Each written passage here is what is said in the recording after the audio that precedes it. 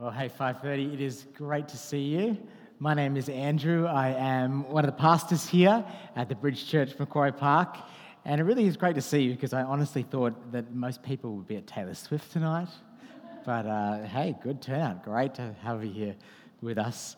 And if you are joining us for the first time tonight, the last few weeks we've been looking at that passage we just heard read, Ephesians chapter 1, 3 to 14, and we've been looking at all the blessings that we have if we follow Jesus. We've been looking at all the ways that God has blessed us, all the amazing things God has given us if we follow Jesus.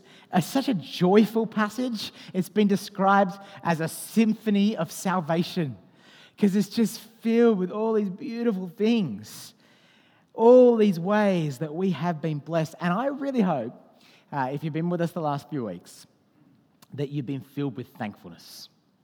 You've been filled with real thankfulness because you are a spiritual billionaire. You are a spiritual billionaire. What the world can offer you in wealth or success or pleasure, none of that compares to all the treasure found in Jesus. Isn't that amazing? And so I really hope you have been filled with joy. Now, this passage, in many ways, as we look at these blessings, is very Trinitarian. God is Father, Son, Holy Spirit. Verse 3 to 6 is the blessings that God the Father has given us. He has chosen us. He has adopted us.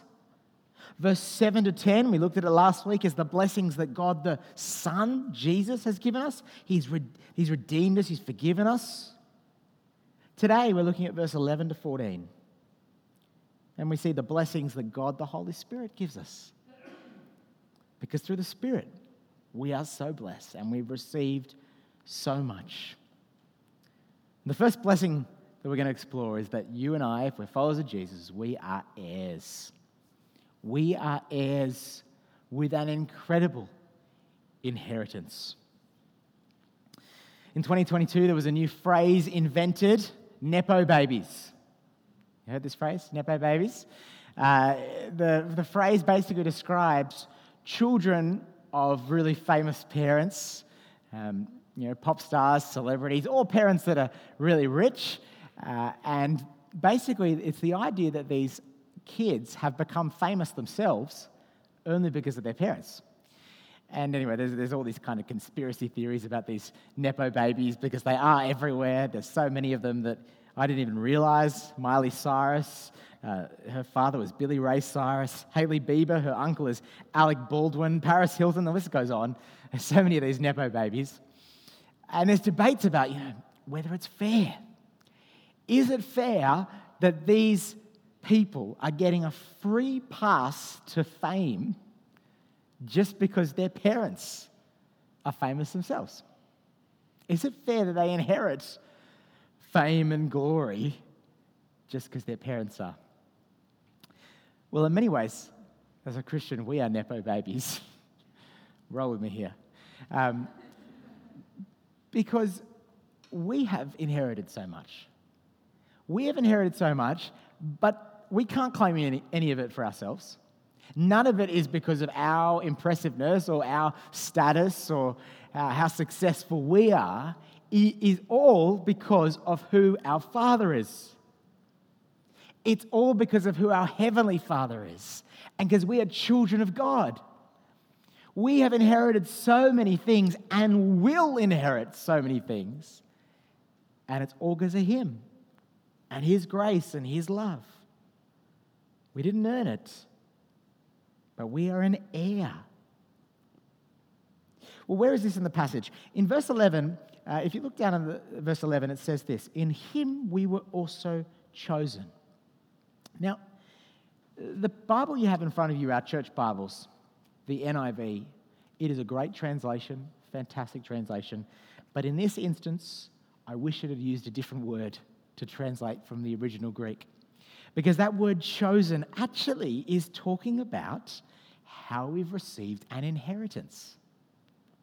Up on the screen is from the CSB translation. And this is how it is translated. In Him we have also received an inheritance.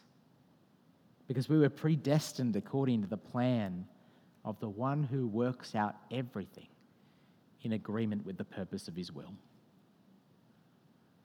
That's you if you're a believer. You have received an inheritance. You are an heir. Now, what's that inheritance? What's that heir? What is it that you're an heir of? Well, it's eternal life. It's the future we have to look forward to, of a world free of pain, free of suffering, free of heartache. A world that's coming where there's no more cancer, where there's no more sickness, where there's no more death. A world where we'll be in complete and utter joy, where we'll be safe with God and sharing in the glory of Jesus. That is what we are looking forward to. That is our inheritance. We are an heir. And this inheritance, you know what it gives us? Hope. Hope. Look at the next verse 12 of your Bibles. Look down verse 12. It says this: in order that we, who were the first to put our hope in Christ, might be for the praise of his glory. The fact that we have this inheritance to look forward to gives you and I something that everyone needs. It's hope. You know, every person needs hope. We can't really survive without hope. I was reading an article recently. Sociologists are studying Gen Z and the upcoming generations, and more than any other generations that have gone before, there's less and less hope. Less and less hope, more and more nihilism and more hopelessness. But we need hope. We need hope. Hope helps us press on. I've heard the illustration before. Just imagine that I gave two people the same job to do, and it's a really boring job.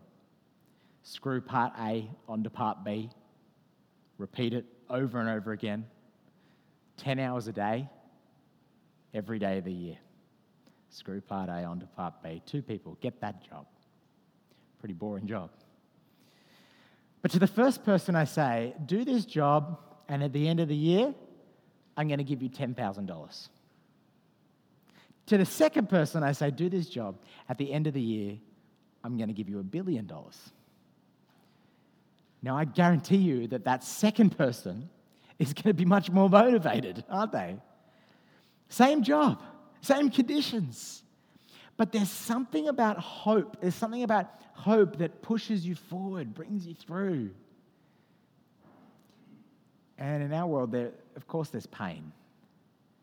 Of course, there's heartache. Of course, there's suffering.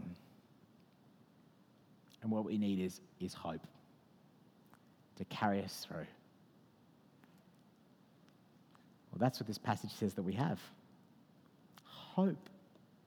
A hope of this inheritance. Now, you need to know, when the Bible uses the word hope, it uses it differently to the way we normally use it. When we normally use the word hope, we say something like, I really hope I get Taylor Swift tickets. By which we mean, I really want Taylor Swift tickets, but I may not get them. So I hope that I will. Now, that's the opposite of what the Bible means.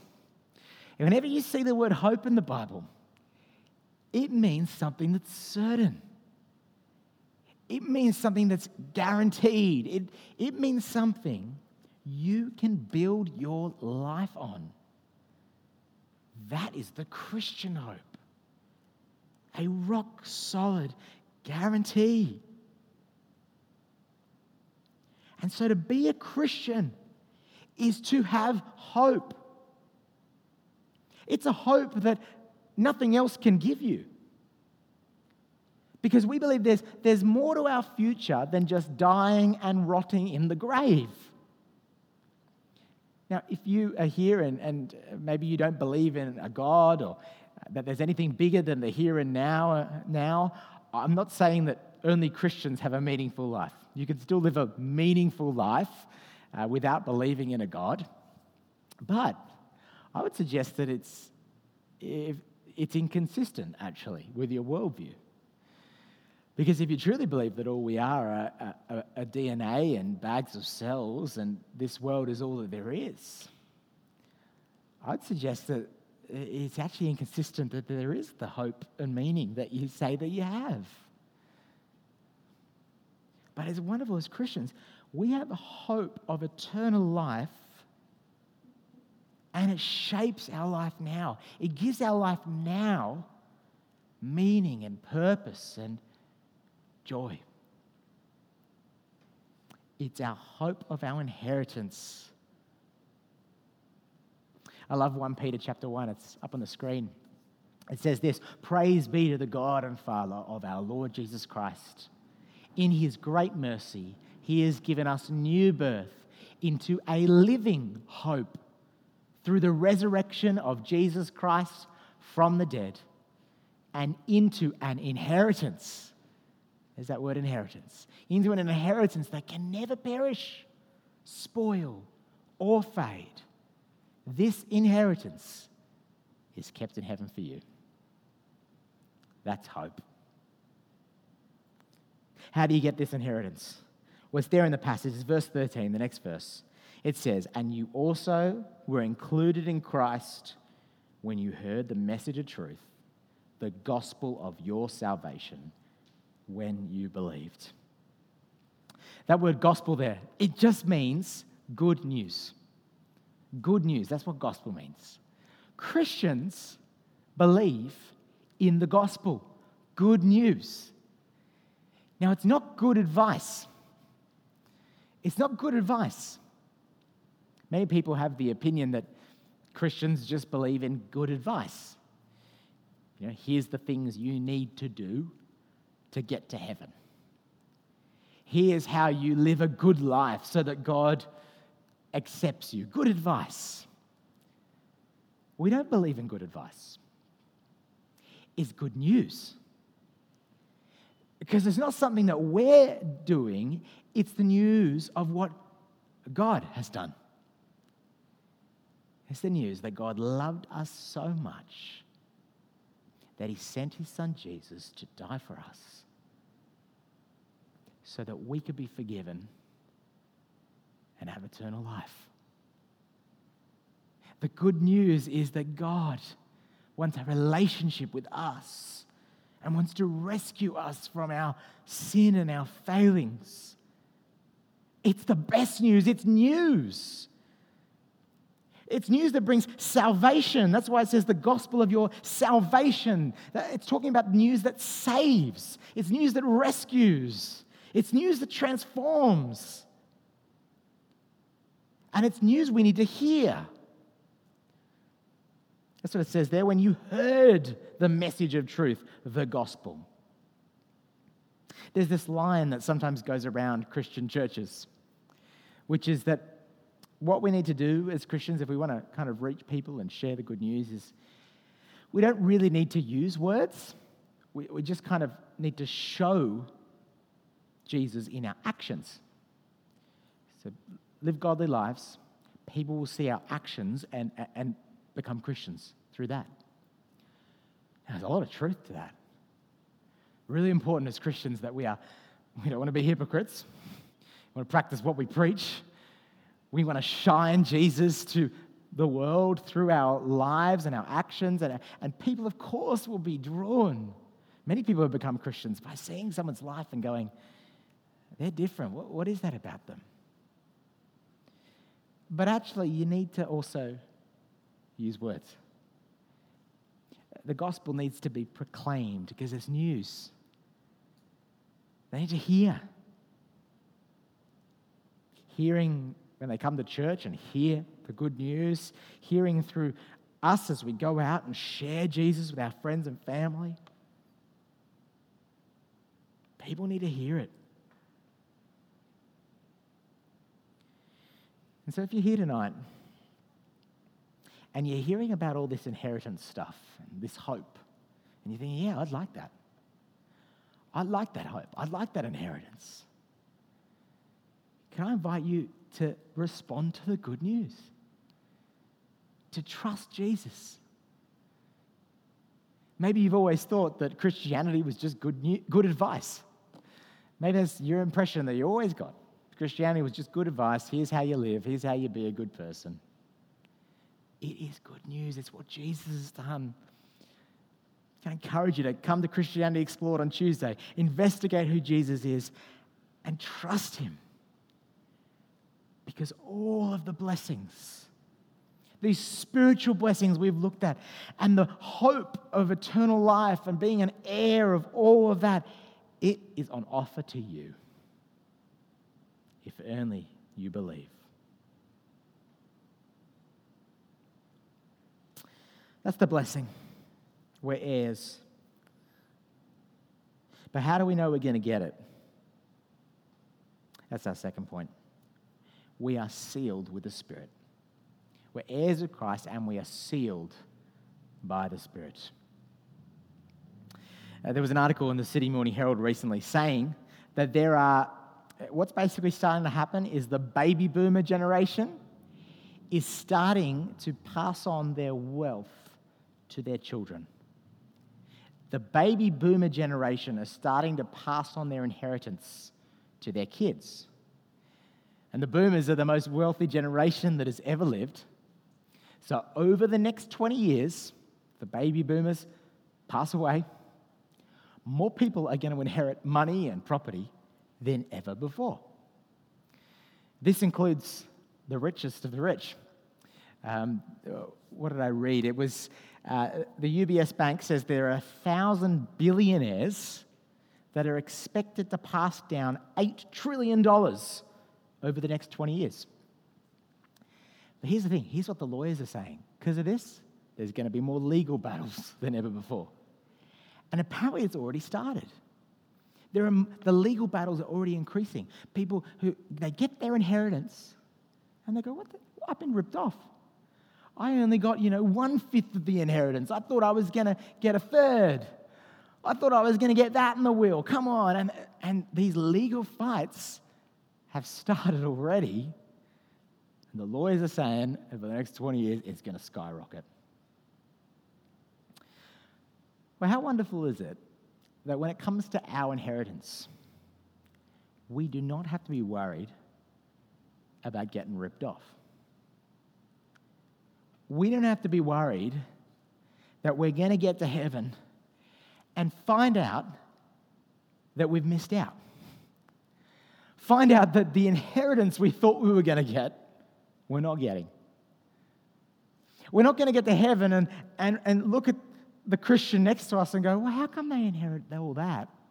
And I'm just getting this.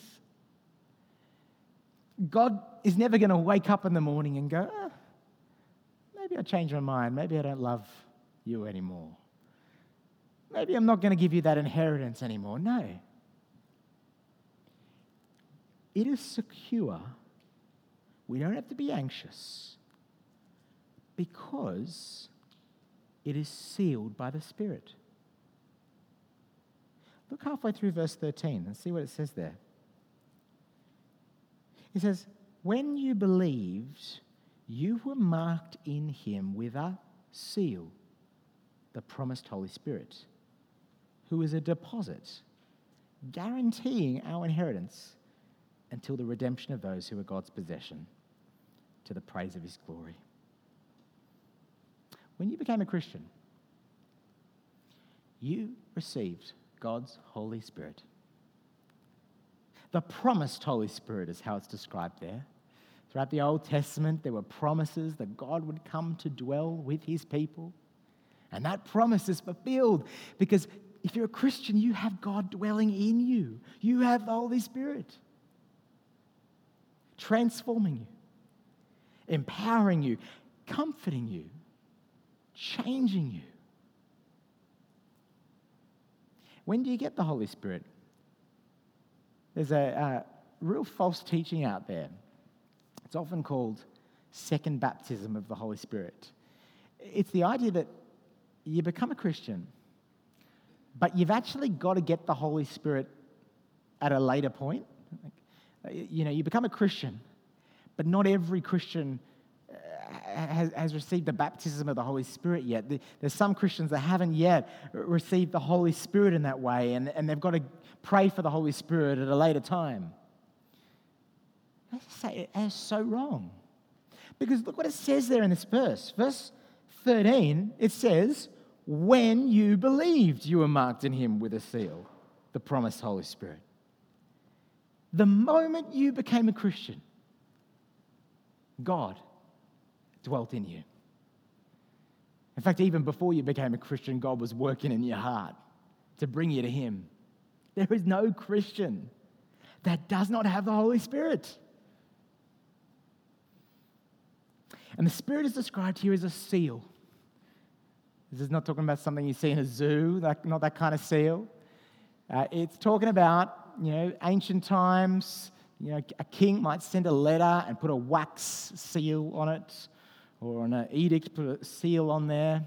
Kind of like what a signature would be today, a modern day signature. What does a seal do? What does it mean for the Holy Spirit to be a seal? Well, firstly, the seal shows that you, as a Christian, are genuine.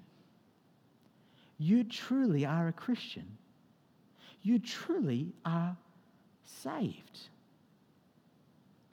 You know those dodgy knockoff brands that you see? You see them at markets or something like that. There's an example, Abidas. And, you see these and, we're going to Chanel. There's a Chanel handbag. Or this is my favorite one, the next one. Dave's soap. And you see these things and they're trying to look legit. They're trying to look like the real deal. But you look at the seal, you look at the logo, you look at the imprint, and you say, that's not legit. That's just Dave soap, not Dove soap. When you get the seal of the Holy Spirit on you, when you're sealed by the Spirit, it is showing, it's that seal saying you are authentic. You are saved. If you believe in Jesus and trust him, that's because of the Spirit. If the Spirit is at work in your life and growing you or causing you to want to live for him, that's the sign that the Spirit is in you, that you are a genuine follower of Christ. Not just that, but a seal shows you belong. In the ancient world, cattle would be, sealed with a branding iron to show that, that's my cow. And that's kind of like what's going on here. A seal, you're sealed with the Holy Spirit. You belong to God. You are his. You are his child. You are saved. It's a beautiful thing. It gives us such comfort, doesn't it? Such comfort knowing we are known, we are safe, we are loved. Romans chapter 8 says this: the Spirit himself testifies with our spirit that we are God's children. Now, if we are children, then we are heirs, heirs of God and co-heirs with Christ, if indeed we share in his sufferings, in order that we may also share in his glory. You are a child, an heir of God. But the Spirit is also described in another way, verse 14. He's described as a deposit. A deposit. If you ever go buy a car, probably what will happen, the car's probably might be in stock, but normally you put down a deposit. You put down a down payment, maybe $1,000 or 10% or something, and you walk out of there and you have your receipt of your deposit.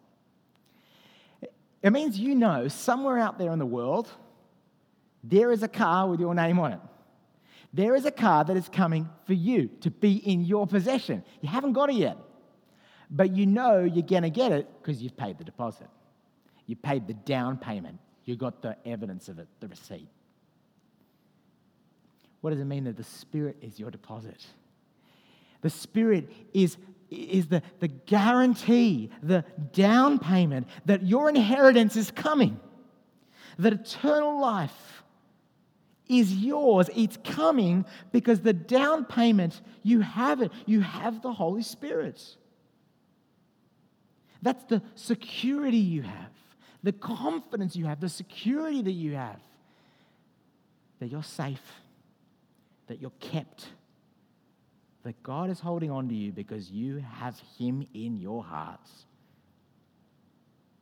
It's actually more amazing than that. It's more amazing than that because when it says that the Holy Spirit is a deposit, it's actually saying, okay, our inheritance is coming, but we get to experience our inheritance now. Our inheritance is in the future, eternal life, but because of the Holy Spirit, even now we get a sneak peek of what is to come. We enjoy life with Jesus, with the Spirit now, and it is a glimpse, a foretaste of our future. When the Holy Spirit comforts you in the hardest moments of your life, that is a sneak peek of the eternal comfort you will have for eternity.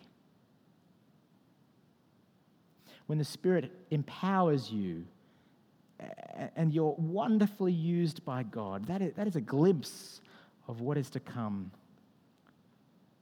When the Spirit gave you great joy and freedom when you became a Christian, that is a glimpse, a foretaste of the freedom of your future.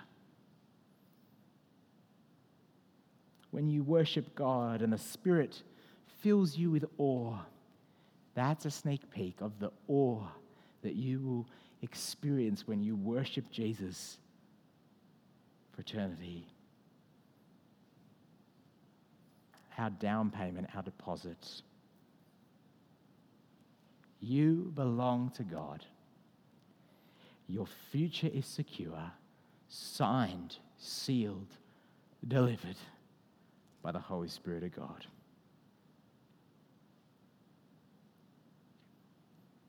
Well, I've loved spending the last few weeks looking at this incredible section, verse 3 to verse 14, all of these blessings.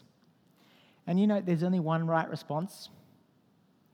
There's only one right response to all the ways God has blessed us. It is praise. It's praise. That's exactly what the passage says over and over again. Jump back up to verse 3. This section starts, verse 3, praise be to God, the Father of our Lord Jesus Christ, who has blessed us in the heavenly realms with every spiritual blessing. Jump down to verse 6. We've been adopted to the praise of His glorious grace. Jump down to verse 12.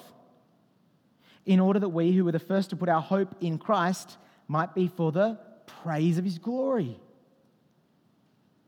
And down in verse 14. We have the Holy Spirit, our deposit to the praise of His glory. Praise, praise. That is the only response.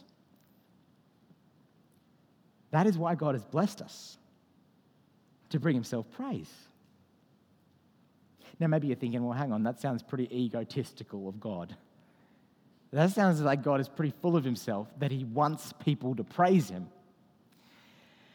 And you're right, if any of us wanted praise for ourselves, yeah, we'd be pretty proud. But God is the only being for whom it's not proud to want praise because He really deserves it. He made all things. He holds all things in His hands. And we were made to praise Him.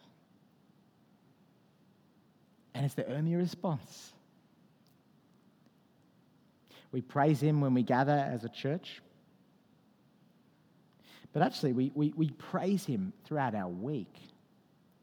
We live our lives to the praise of His glory. Charles Wesley, he was once asked, if you found out Jesus was coming back in 24 hours, how would you live the next 24 hours? What would you do? And his answer was, I suppose I'd just do what I was already planning to do. I'm going out to dinner with some friends tonight, so I'll meet them and Maybe have an early night, wake up in the morning and see what the day brings. And his point is, actually, all of our life, we live to the praise and glory of God. When you close that business deal this week, to the praise of his glory. As you sit in that lecture, to the praise of his glory. When you clean the toilet, to the praise of his glory. When you brush your teeth, to the praise of his glory. When you're at the pub with your friends, to the praise of his glorious grace.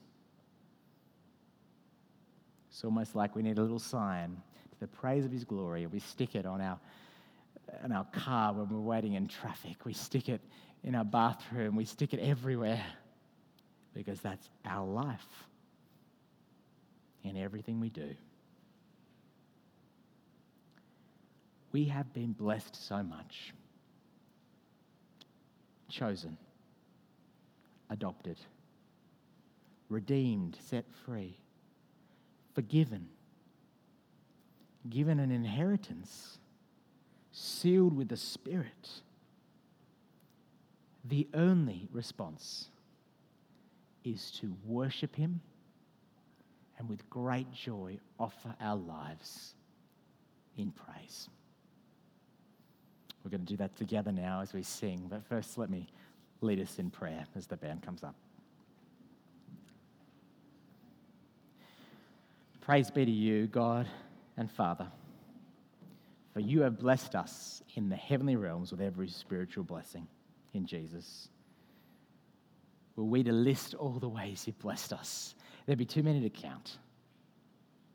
We thank you for the blessings we've seen tonight. We thank you for the Holy Spirit, that we are safe, that we are kept, that we are yours. And we thank you for our great inheritance, for our hope of eternal life kept for us, sealed and guaranteed, rock solid. To you belong all the praise and all the glory. In Jesus' name, amen.